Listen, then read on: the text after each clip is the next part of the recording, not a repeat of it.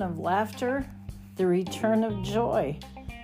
I, the Lord, have led you into a new day and a new season, even as by my Spirit you have been led into the wilderness, a time of desolation. You are led into the seasons of beauty as well. This whole lifetime is a lifetime of seasons for you, seasons of growth, seasons of wealth. There are many different seasons on the pilgrim's pathway. And I, the Lord, do these things, yet many do not understand troubles, nor do they understand the beauty of the chosen path. This will be a season of bliss. My presence upon your life will overflow into bliss, a blissful time of fun and much laughter, for the enlarged territories you have called out for are in your midst, even your reach right now. You cannot see it as yet, you will. Release yourself in complete abandonment to me. Let everything go now and do not look back.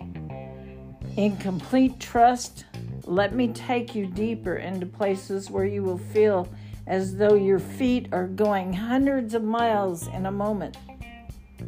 Not even walking, but running. The territory will be enlarged. The vision will be enlarged. Get ready to make those moves quickly. As that door opens up, walk right through it. Time is speeding up, and you are doing much and more in less time. You are doing much and more in less time than ever before. Thoughts are buzzing as many who have sought me diligently. Their visions are coming clear. The Lord says, here, I give you a larger cup to drink from. Drink, says the Lord. Give your brother to drink. I have saved the best for last. I'm blessing the works of your hands and all that you have set your hands to do for me. The return of blessings is coming back to you. That which you have sown in the lives of others is coming back to you. And it's coming back to you faithfully. It will overtake you, the faithful. Surely this is a new season for you. I've given you strategies. I've given you new ideas to work with. I'm doing it, and it's good. Don't wonder. Don't think of how you pleased me or you did not please me with the work of your hands. The work of your hands has pleased me. You sitting at my feet and honoring me and loving me has pleased me. Your presence in the secret place has pleased me. The Lord says, I am renewing your heart, many thinking patterns. You are in the midst of change.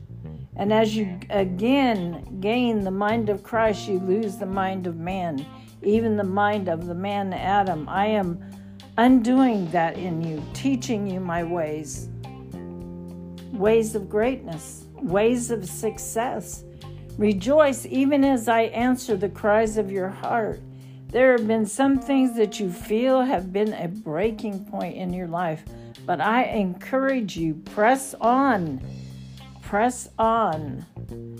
I will heal the broken places and bring you into a place of wholeness once again. My children, I am well pleased with the way that you have chosen. Those oppositions, obstacles that have stopped you in your tracks, have stopped you right in the place you are in me. Rethink, press on, and do not look at any, but look to me only. Rejoice now. By faith, lift up your head. I lift up your hands, says the Lord. I give new strength to the weak, and I give laughter to those who need joy. I am laughing at your enemies, and you must laugh also. The bliss, the joy, the fun, the laughter that is coming, it will not only touch your life, but it will overtake you.